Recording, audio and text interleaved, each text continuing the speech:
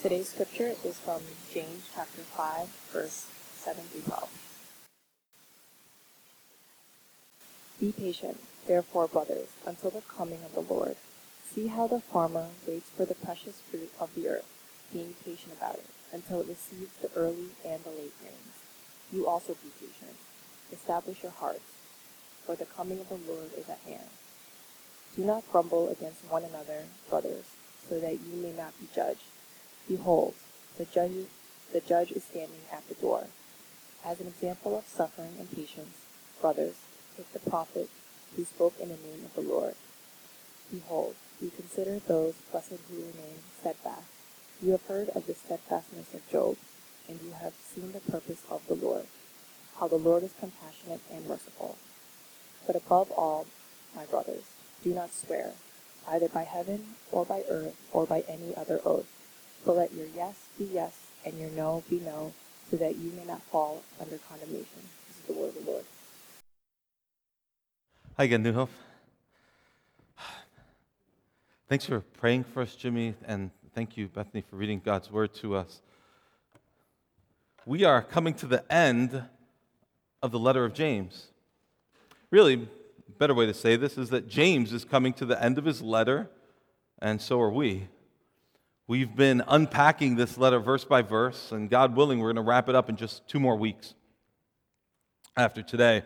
Last week, if you happen to have been here, you may remember that we looked at the beginning of James chapter 5, where James speaks directly to wealthy people, to powerful, privileged people who were robbing and exploiting and otherwise oppressing Christians. Now, in the section we're going to look at today, he's not talking to those rich landowners. Instead, he looks back at his beloved brothers and sisters who are experiencing that pain of oppression, and he talks to them. As a wise, loving pastor, he tells his brothers and sisters how to respond to the injustices that they're suffering, to the pain that they're experiencing. If you've been treated unfairly, if you've been taken advantage of or hurt, these words are for you. But even if you don't feel like you're facing injustice right now, maybe you're in a season that's not marked by suffering, but by peace, this passage still has something to teach all of us. It has something to teach all of us about how to respond to pain and disappointment and hardships of all sorts. And if you're not in a season of hardship, then it prepares you for when that season will come, and it will come. And it helps you to know how to pray for your brothers and sisters who right now are experiencing that pain. So, how do we respond to suffering in a broken, sin-cursed world? Well, if we had to sum up what James has to say here in one word, that one word would be patience. That's how we respond to suffering, to injustice in this broken, sin-cursed world. It's patience. Now, it's actually not just one word, because the words that the New Testament usually translate as patient or patience, they vary. There's actually 2 words that show up in this passage. One of them, I'm going to just give you the word, and I don't know if this is helpful or not, but I'll just give them to you. The one Greek word is makrothomeo, and that's the word that usually shows up in the New Testament as patience. But then there's this other word that shows up here. It's hupomeno. And hupomeno sometimes is translated as patience as well, but at other times it's translated as endurance, perseverance, steadfastness. So you see, the patience that James is talking about here isn't just the patience that calmly waits. It's a kind of patience that endures, that perseveres, that stays steadfast in the midst of suffering. So how do we do this? How do we respond to injustice and suffering with patience? James gives us some examples. He says, respond to suffering like a farmer, like a prophet, and like Job. Like a farmer, like a prophet, and like Job. Those are the 3 examples he gives us. So let's look at the first one. He says, respond like a farmer. Look at verse 7.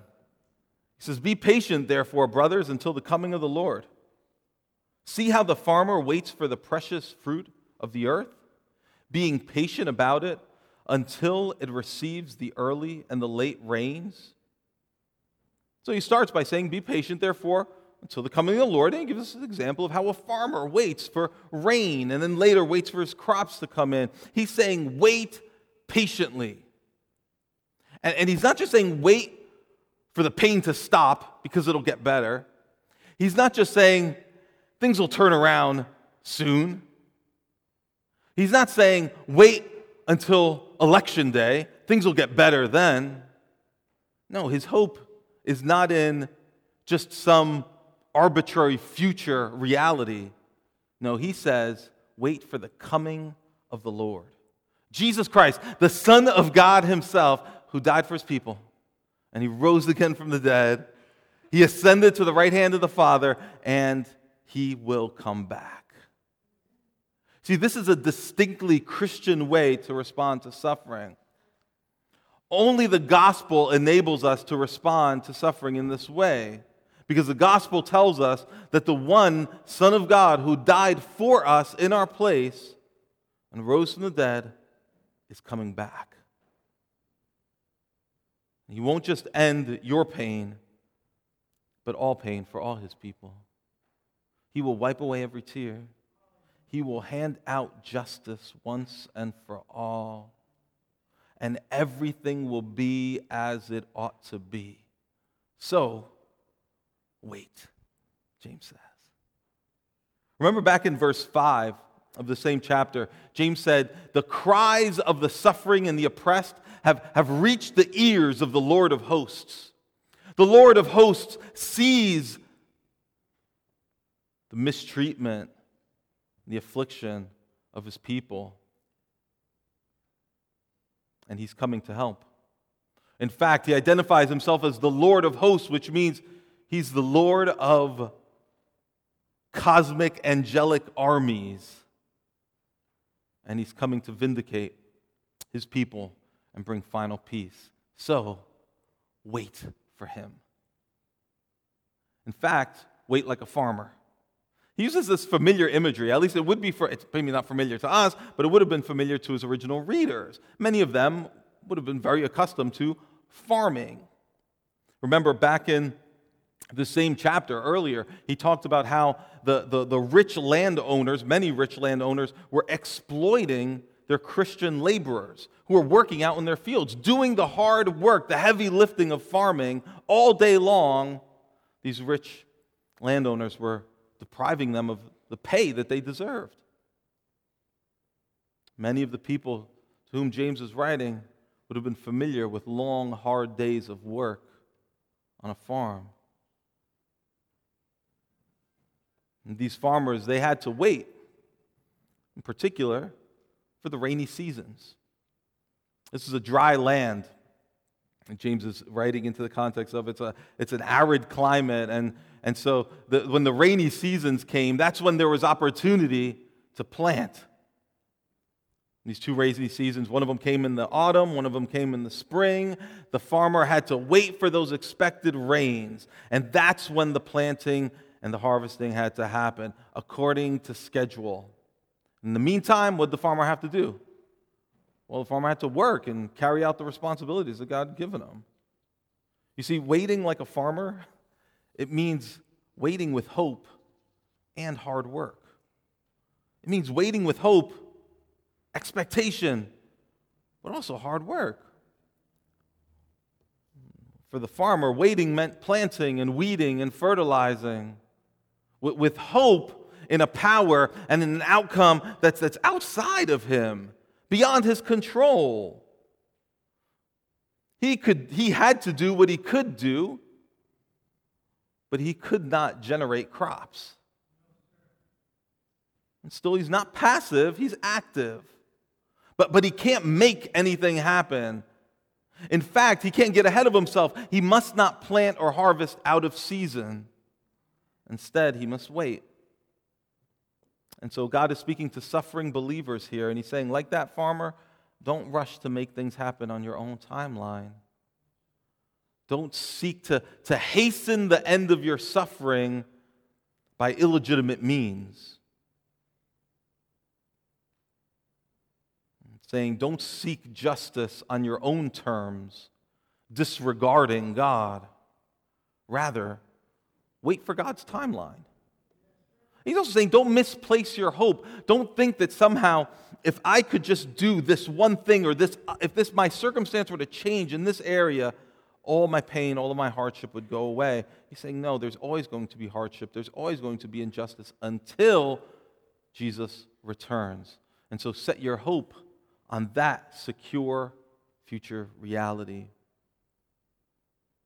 A farmer can't make things happen. He can't say, rain now, right now. He also can't say, you know what, I'm not going to wait for the rain. I'm just going to get to work. I can't wait till spring. I'm planting now. But that's how we might think in the midst of pain. Sometimes in the midst of pain, we might say, I know what has to happen here. God's not doing it, so I need to somehow make it happen. And when we try to take matters into our own hands like that, without patient trust, we're saying to God that He's fallen behind, He's too slow, His timeline is unacceptable, my timeline is wiser. Our patience breaks down, turns into frustration. Our God knows it's hard to wait. He knows He's asking us to do something here that's very difficult for us. But He reminds us in places like 2 Peter chapter 3, do not overlook this one fact. Listen, brothers and sisters in Christ, do not overlook this one fact, beloved, that with the Lord, one day is as 1,000 years, and 1,000 years as one day. Our God operates on a different timeline. He operates outside of the timeline that we are constrained by. What seems to us like an insufferably long wait, from God's perspective, is not that at all. But then he goes on to say in 2 Peter 3, but the day of the Lord will come like a thief, and then the heavens will pass away with a roar. And the heavenly bodies will be burned up and dissolved, and the earth and the works that are done in it will be exposed. You see, the long wait notwithstanding, this future reality is unavoidable. It will happen. It has been written, God has determined it, and He has set a day when He will return to make all things new and to judge with righteous judgment. And then later on in that same chapter of 2 Peter, he writes, but according to His promise, we are waiting. We're waiting for new heavens and a new earth in which righteousness dwells. We long, every one of us, whether we know it or not, longs to live in a place where righteousness dwells. We long to be righteous, and we long to live in a place that's governed, controlled by righteousness. But we can't make that happen on our own timeline. We don't have the wherewithal to effect that reality. That is, to create that reality is what I mean. But according to God's promise, we wait for it. We wait for it. James said earlier in his letter that the anger of man does not produce the righteousness of God.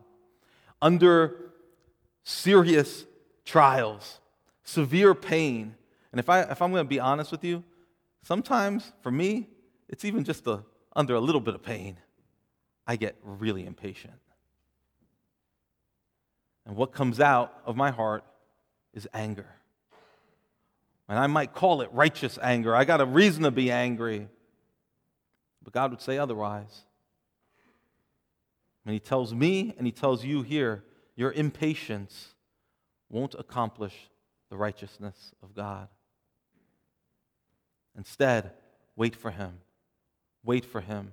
And in the meantime, do the work He's given you. Work faithfully as you trust the Lord's purposes to unfold.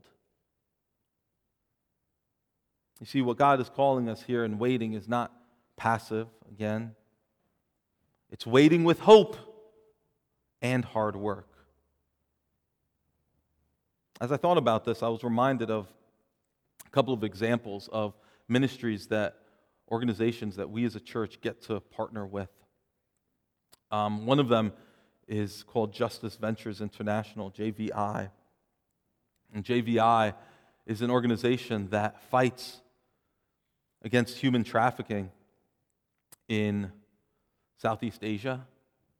They partner with local institutions to break up trafficking rings, to put traffickers behind bars, to free trafficking victims, survivors, and help them build a new life for themselves. Their vision statement explains that their goal is to bring justice and restoration to those who have been trafficked. But the folks at Justice Ventures International know that ultimate justice and ultimate restoration will only come when Jesus returns. So what they're doing in Jesus' name and with hope in Christ's return is they're just doing the work that He's called them to do. Pushing back against the evil. Rescuing a handful of women here, a handful of children there. You might look and say, well, they're barely making a dent in the global human trafficking problem. I know. They're waiting with hope and with hard work. Another organization we get to partner with as a church is called Expect Hope. Expect Hope. Expect Hope runs a home in the Bronx, not far from here, about 25 minutes from here. A home for expectant mothers and their newborn children. So what Expect Hope does is takes in single women who are pregnant, helps them go through the delivery process. Once their children are born, they live in that home for 2 years, raising their children for the first 2 years of their life. In that home, mothers receive training in parenting. They receive job coaching. They're provided with all the diapers and all of the material things they need to raise their kids. They're mentored. Houseworkers sit down with them and study the Bible, teach them the gospel, disciple them, lead them to Christ. These are young women who don't seem to have many alternatives. They are at very high risk for terminating their pregnancies. Expect Hope welcomes them. Both of these organizations are fighting injustice, and they're doing awesome work. But really, they're just working in their little corner of the field. In the big picture, how much of a change are they really making? Expect Hope houses a handful of women and children. The big picture, it may be small, maybe even unremarkable, but not to the Lord. What they're doing is motivated by their patient waiting for the Lord. They're motivated to keep going because they're patiently trusting in the Lord. You see, they have the expectation of complete justice one day when He returns to make things right. And so they patiently wait for that return while they keep laboring, pushing, working for justice in the here and now. Rescuing people from physical bondage in some cases, and giving them the gospel of Christ that can free them from spiritual bondage. That's part of what it means when James tells us to wait and respond to suffering like a farmer.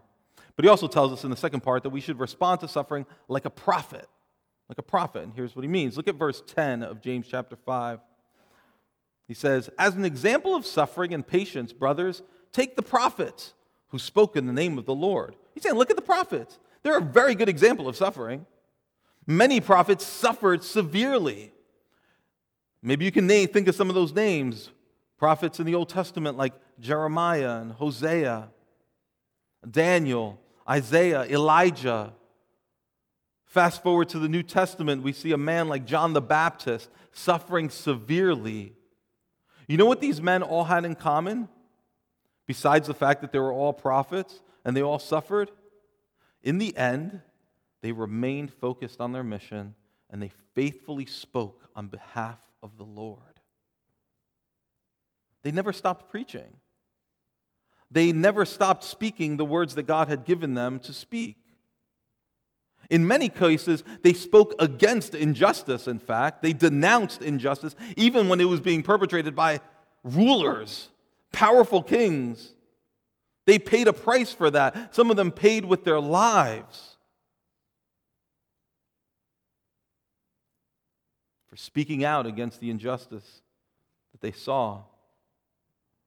More than that, they also called people over and over and over again to turn away from sin and believe in the Lord. They stayed focused. They carried out their mission even while they suffered. This reminded me, actually, as I was studying this, reminded me of examples from American history of people who were not prophets in the technical sense, but people who, in the name of Jesus, have spoken out against injustice in our land. It reminded me of the abolitionists, Christian abolitionists in the 18th and 19th century who fought hard against the practice of chattel slavery. And it wasn't just the ones that are called abolitionists that fought. Slaves themselves, Christian slaves themselves, worked and fought hard to get their own freedom, even while they trusted in the Lord, who would one day return to give them ultimate freedom. I want to read to you a part of a letter. It was written back in 1774. It says here, this is a petition of a great number of black slaves to Thomas Gage. Thomas Gage was was in legislative office in Massachusetts at the time. These slaves were writing to him, asking him for their freedom. If you ever have a chance to read this and look it up online, I encourage you to. I wanted to show it. We're having technical difficulties, so I can't show it to you. But here's what these slaves wrote. We were unjustly dragged by the cruel hand of power from our dearest friends, and some of us were stolen from the bosoms of our tender parents, and we were brought hither to be made slaves for life in a Christian land.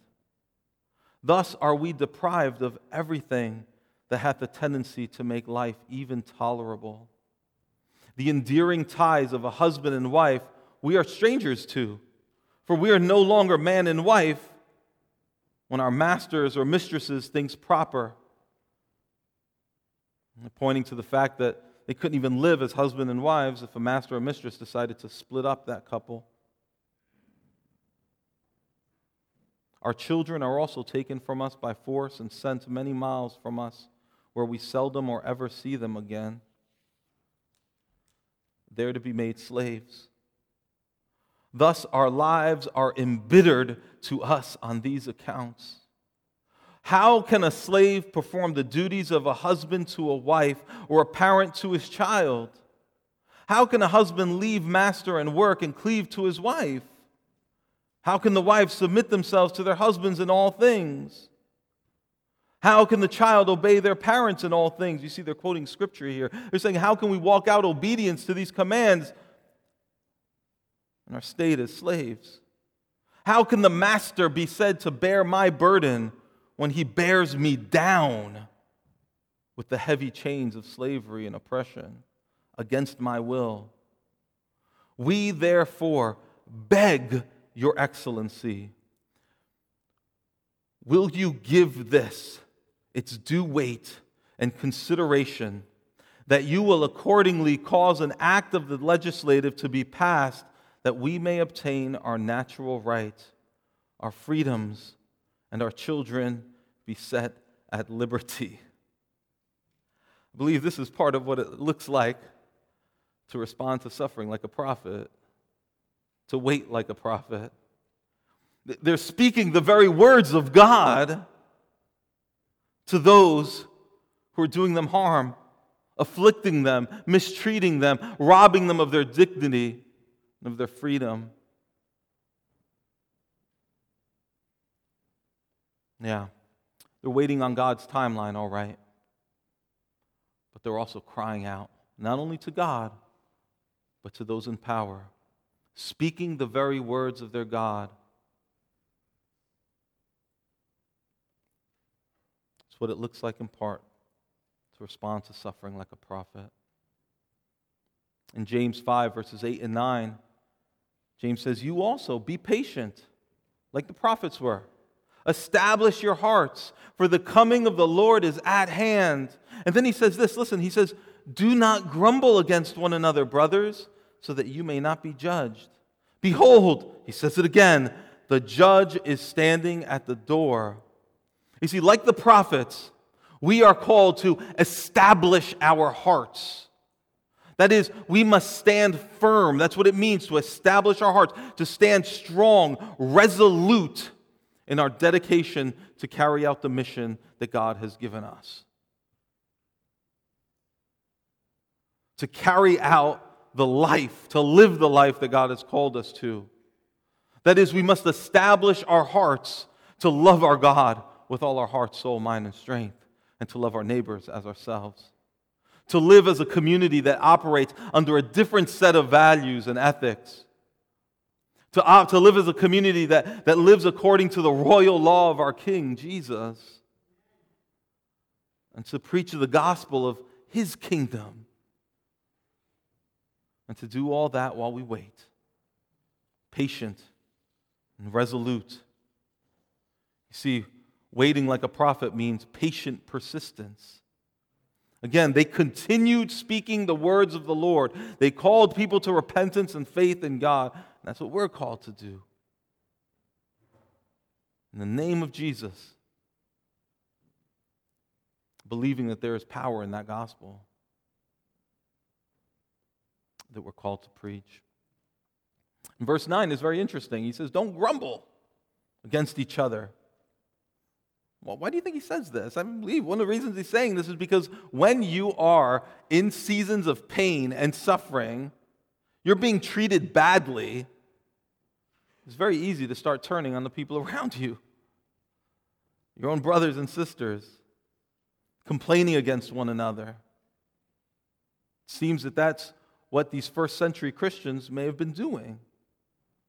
Maybe they disagreed with the ways that their brothers or sisters were facing suffering. Maybe they felt that part of the reason they were suffering was the fault of their brother here or their sister there.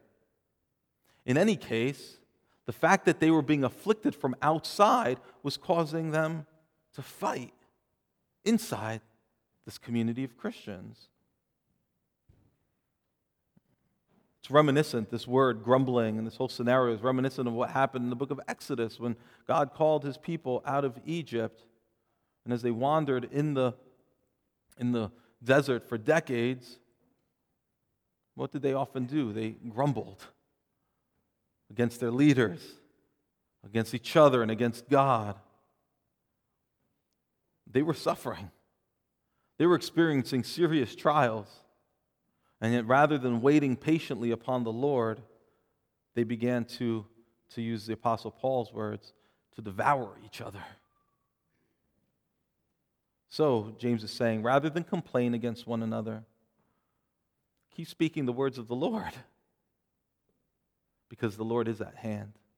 The judge is standing at the door. In other words, the Lord, once again, the Lord will soon make things right. And furthermore, we want to be found serving Him faithfully when He returns. And we want to be found living at peace with each other when He returns.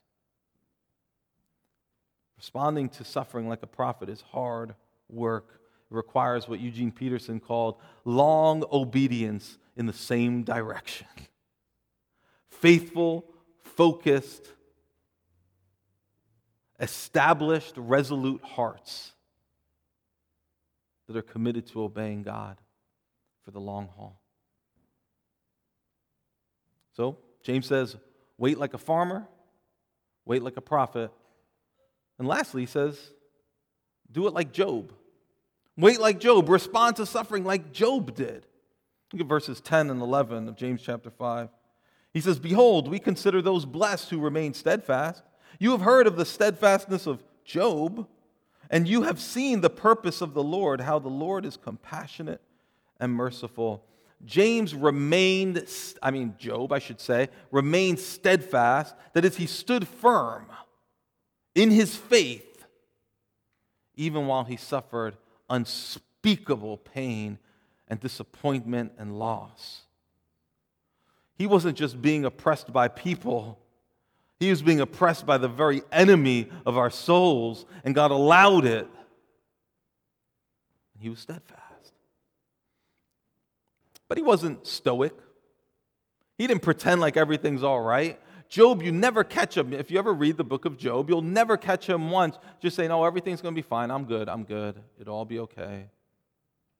I'm just trusting in God, trusting in the Lord, doing better than I deserve. I'll be fine. You don't hear that coming from his mouth. What you see is that Job lamented his state, and he doubted, and he complained, and he cried out to God. And that's the point, though, that in all of his doubting, in all of his complaining, in all of his lament, he never stopped speaking to God. He never stops praying. He never cut himself off from God. He refused to forsake the Lord, even when he was given the advice to just curse God and die. He would not curse God. Instead, he was able to say, the Lord gives and he takes away. Blessed be the name of the Lord. And he continued to trust and hope in Yahweh. You see, patience, this kind of steadfastness, it doesn't mean we just paint a smile on our face and sing, the sun will come out tomorrow. No. This kind of patience, this kind of steadfastness, it can also be accompanied by crying out to the Lord and asking for him to make the pain stop. Asking for him to relieve you of the suffering, to remove the affliction and the one who is causing that affliction. You see, this kind of patience and steadfastness doesn't mean we don't ask God to make it all stop.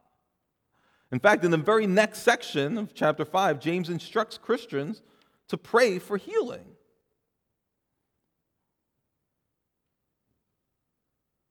The same goes when we're struggling under injustice. Doesn't mean that we don't cry out for it to stop. When we see our brothers and sisters suffering under injustice, yes, we must cry out to God asking for it to stop. But even at the same time that we do that, we need to trust and wait for him. The reason I mention that is because sometimes I think we can look at this with kind of a false dichotomy. Like I just read recently a quote that said, "Don't ask for the suffering to go away. Ask God to show you what he's teaching you in the suffering." And I read that, I said, that sounds nice, but why can't I do both? Why can't I ask God to take the suffering away and ask him what he's teaching me? And trust him? I think God hates false dichotomies. I certainly do. No. In the end, what is more important is that we trust the Lord. Absolutely. But that doesn't discount the fact that we can come to him like Job did. Say, Lord, what are you doing? Will you please rescue? I'm folding under the pressure. Would you either please give me strength to bear up or relieve the pressure?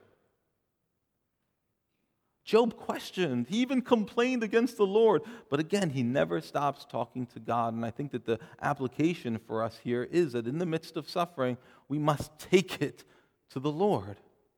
If it's our suffering, take it to the Lord. If it's the suffering of our brothers and sisters, take it to the Lord. Don't pretend like you're steadfast. No, bring your lack of steadfastness to the Lord, confess it to Him, and ask Him for steadfastness. Don't pretend like you're patient and hopeful. Bring your impatience and your hopelessness to the Lord. Lay it out before Him. Confess it. He sees it already.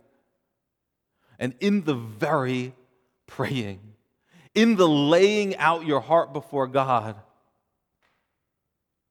it's so often the case that it's right there that you will start to experience the comfort, the patience that God desires to see in you.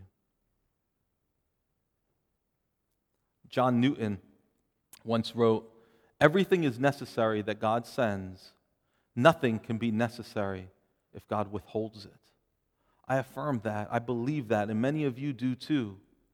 Everything that we need, God sends us. Nothing can be necessary if He is withholding it from us. We believe that, but be honest, in the midst of suffering and pain, isn't it hard to believe that? Those words don't just roll off your lips. What do we do when those words don't come so easy? We bring that to the Lord. Lord, I'm doubting that You're really giving me everything that's necessary. I'm doubting that it feels to me like You're withholding things from me that are necessary. But I know You, Lord. I know You. I've seen Your faithfulness. Show me. Comfort me. Help me to see. That's the way that we never stop trusting. Keep talking to Him. Keep listening. Keep reading His Word. That's what it looks like to stand firm like Job did, to endure and persevere like Job did. And through his story, like the stories of many others in the Scriptures, we see that the end that God had in mind was a compassionate one, a merciful one. Job, in the end of his story, he meets with God's compassion and mercy. All of those prophets that suffered met with God's compassion and mercy. And if we are God's people, then we will, on the other end of our suffering, experience more of His compassion, more of His suffering. And it's often in the midst of the suffering that we begin to get more and more of a taste of just how compassionate and merciful He is. God has a purpose. There's no doubt. It sounds like a cliche, but it's absolutely true. And His purpose in our suffering is often beyond our ability to fathom. We can't see it. We can't understand it. And He's not always going to show us why He's doing it. But He does tell us this: trust me. Believe in me. If I can be trusted to return one day and make all things new, then you can trust me with your present affliction. The wisest response to suffering is to steadfastly trust our God, even while we bring all our questions and doubts and pleas right to His throne. Our culture really doesn't equip us to face suffering with patience, does it? We don't learn that. We don't just absorb that from the culture around us. I listened to a message on this very passage from Dr. Tim Keller recently, and he quoted a physician by the name of Dr. Paul Brand. I don't know who Dr. Paul Brand is, but apparently he was a physician who worked in the U.S. for half his life and worked in Southeast Asia for half his life. And he was comparing kind of what it looks like to treat patients in the developing world where he was working, the context where he was working, and here in the U.S. And here's what Dr. Brand said. He said, people in modern societies live at a greater comfort level, but they seem far less equipped to handle suffering and are far more traumatized by it. What do you make of that quote? Do you think that's true? we do experience greater comfort levels than many in many parts of the world. Is it possible that also, along with those comforts, we've become ill-equipped to handle suffering? We don't know how to respond to it. We need the Scripture's instruction here to show us how to face pain and disappointment in a way that's consistent with faith in Jesus Christ. More than that, we need the Spirit of God Himself to fill and empower us to face trials wisely. And this doesn't happen overnight, does it? What James is encouraging us here is going to be is going to be a process. We learn slowly to respond well to suffering. As we keep talking to our God, keep reading His Word, keep remembering His promises and remembering His past faithfulness, knowing that the suffering that Christians face is always temporary, but the peace we're promised is eternal. Injustice will not have the final word. Isaiah 42:4 says, "He, that is the Messiah, will not grow faint or be discouraged until He has established justice in the earth." Here's why we can entrust ourselves to Him. Here's why we can establish our hearts and wait for Him. The examples James gives us are great ones. But the fact is, we need more than examples. These examples aren't even perfect ones. Job didn't face suffering perfectly. Neither did the prophets. Elijah folded under pressure. He wanted to die. We too have failed to face suffering well. We haven't been perfect, not by a long shot. That's why we need more than an example.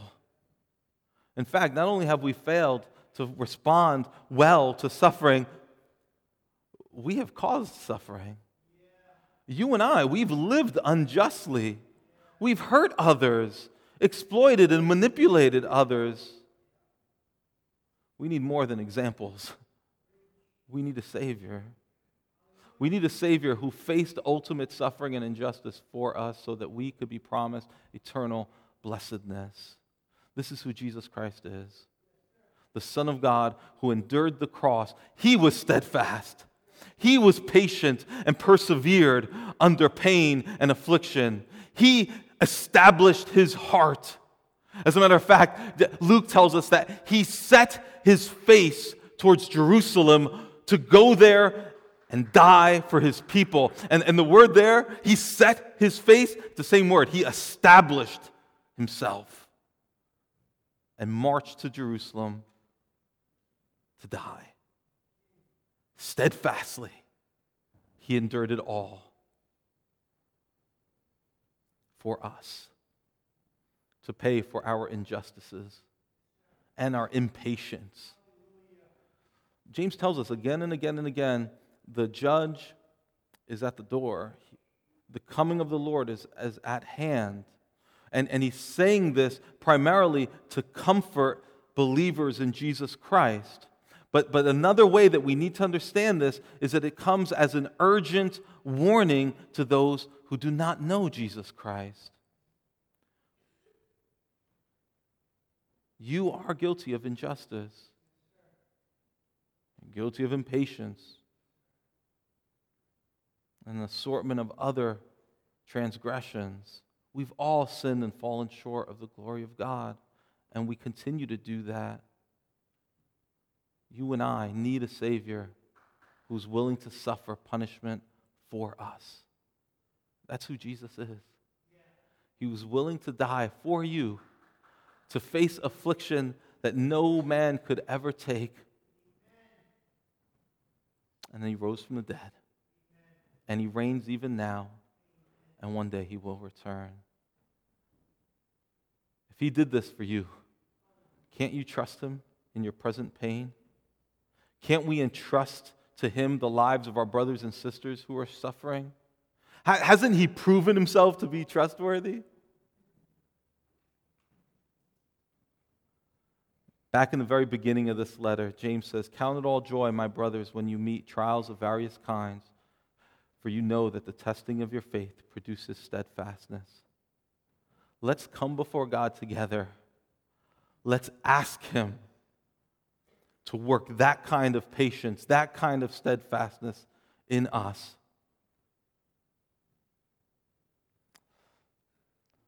Our Father, we stand in need. We lack the patience that you require of us. But we thank you that you are patient with us. Lord, continue to work in our hearts to make us people who are able to face affliction with our hope resolutely anchored in you. Lord Jesus, come back. Do what only you can do. Make all things right. We look forward to seeing justice that you hand out, but Lord, we ask that even now, you would bring people into your kingdom, rescue them from the judgment to come. Give them faith in you. Do this, Lord. We ask in Jesus' name. Amen.